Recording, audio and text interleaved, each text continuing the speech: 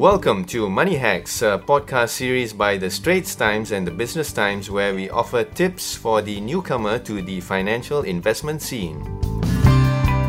Hi, I'm Chris Lim and my co-host is Ernest Lewis. With us is Vasu Menon, Vice President and Senior Investment Strategist, Wealth Management, OCBC Bank. Welcome to Money Hacks, Vasu. Thanks for having me. Now, how has the financial planning landscape changed in the past few years in terms of opportunities and challenges for the average person, or in terms of things that the average person should do or should outright avoid?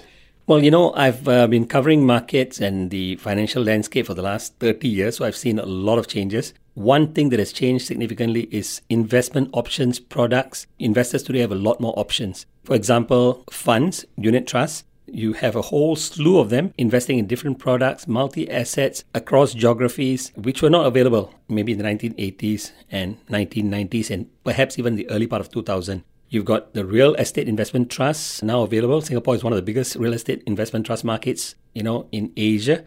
And a lot of other investment options available to investors. But at the same time, you also see, investment scams picking up in a big way. I think that's interesting because investors are also prepared to explore options. And the danger is, I think you got to make sure that you don't get involved in some of these scams, right? So I think make sure that, the provider of any product is registered with the MAS, has a good track record. I think those things are important and not to be caught up in the scams. So options have clearly improved significantly in the last 10-15 years, but at the same time, it's also important investors don't get blindsided and they do their homework and research and, only go with, the providers that have credibility in the market.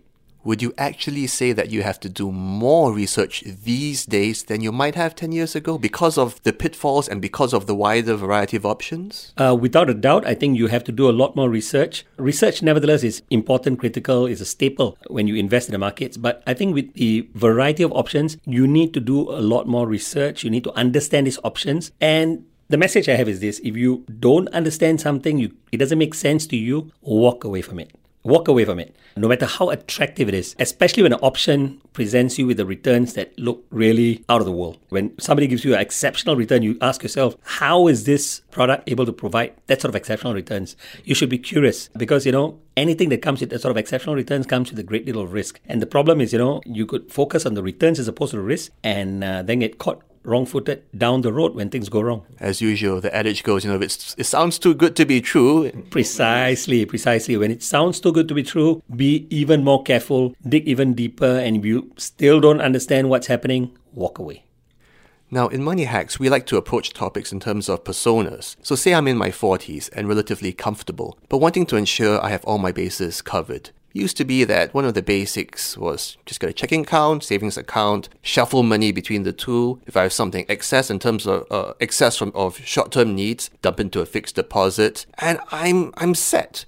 But these days, there's so many new options, like you mentioned. Even basics like a bank account. OCBC has the OCBC 360 with pretty decent interest rates. I can just have one bank account? Can I do that these days? Or do I have to do more? Because at my age, I'm into simplifying my life as much as possible. If I could just stick with one account or at most two, if I qualify for a premium banking tier, that would be great. I don't have to think more, That's true to some extent. You want to simplify things so that you can keep track. But my view is that, while there are attractive deposit accounts out there, sure, keep your excess money, put some of it into these accounts, but I would think that in order to beat inflation, you need to basically invest your money and not keep it idle in a bank. So while it's great to shuffle your money between the savings accounts and the fixed deposit accounts and accounts that give you high interest rate, I think you got to bear in mind that when you're in your 40s, you got to really start worrying and thinking about retirement planning more so than when you're in your 20s and 30s because it's really not that far away, right? And that means putting your money to work and really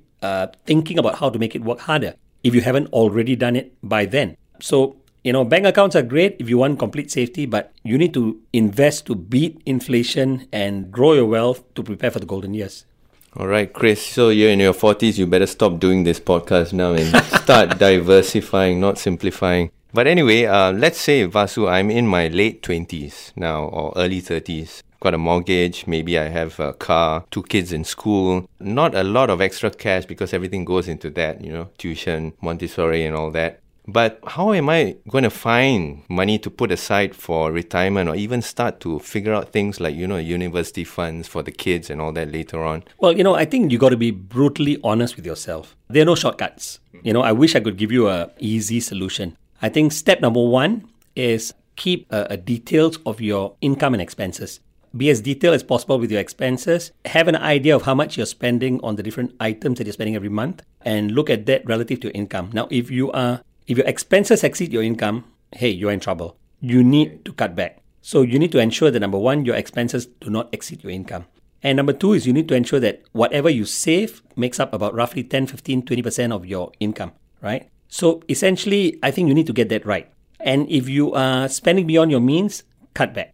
Scale back, reduce your expectations, because remember, in the longer term, you need to have savings. That's your resource to grow your wealth for your later years. So you got to be brutally honest. If you cannot afford the Montessoris, you cannot afford a car, you cannot afford to live in a plush condominium, then don't kid yourself, be realistic, be brutally honest, and look at your expenses and income and scale back where you can so that you have enough savings to grow your wealth for your later years. That's so important.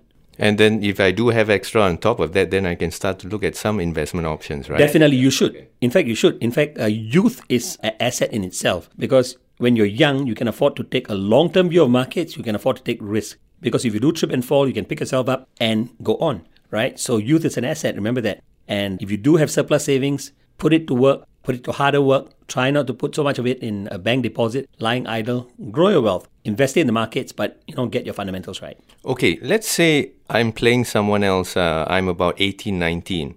These days, a lot more information out there on the internet. Can do research. What should I be thinking? I don't exactly have a lot of money, but I would like to think ahead of time so that when I enter the workforce, I don't scramble around and start being bogged down by the pressures of life. Precisely. So I think 18, 19 is when you're at the cusp of your adulthood, right? And that's when you need to get your basics right. I think you shouldn't be in a hurry to invest in the markets per se. You should get your foundations and fundamentals right. So that means attend courses, get up to speed with understanding economies, markets, investment options, do simulations. In other words, pretend as if you're investing in the markets and see how you perform on paper.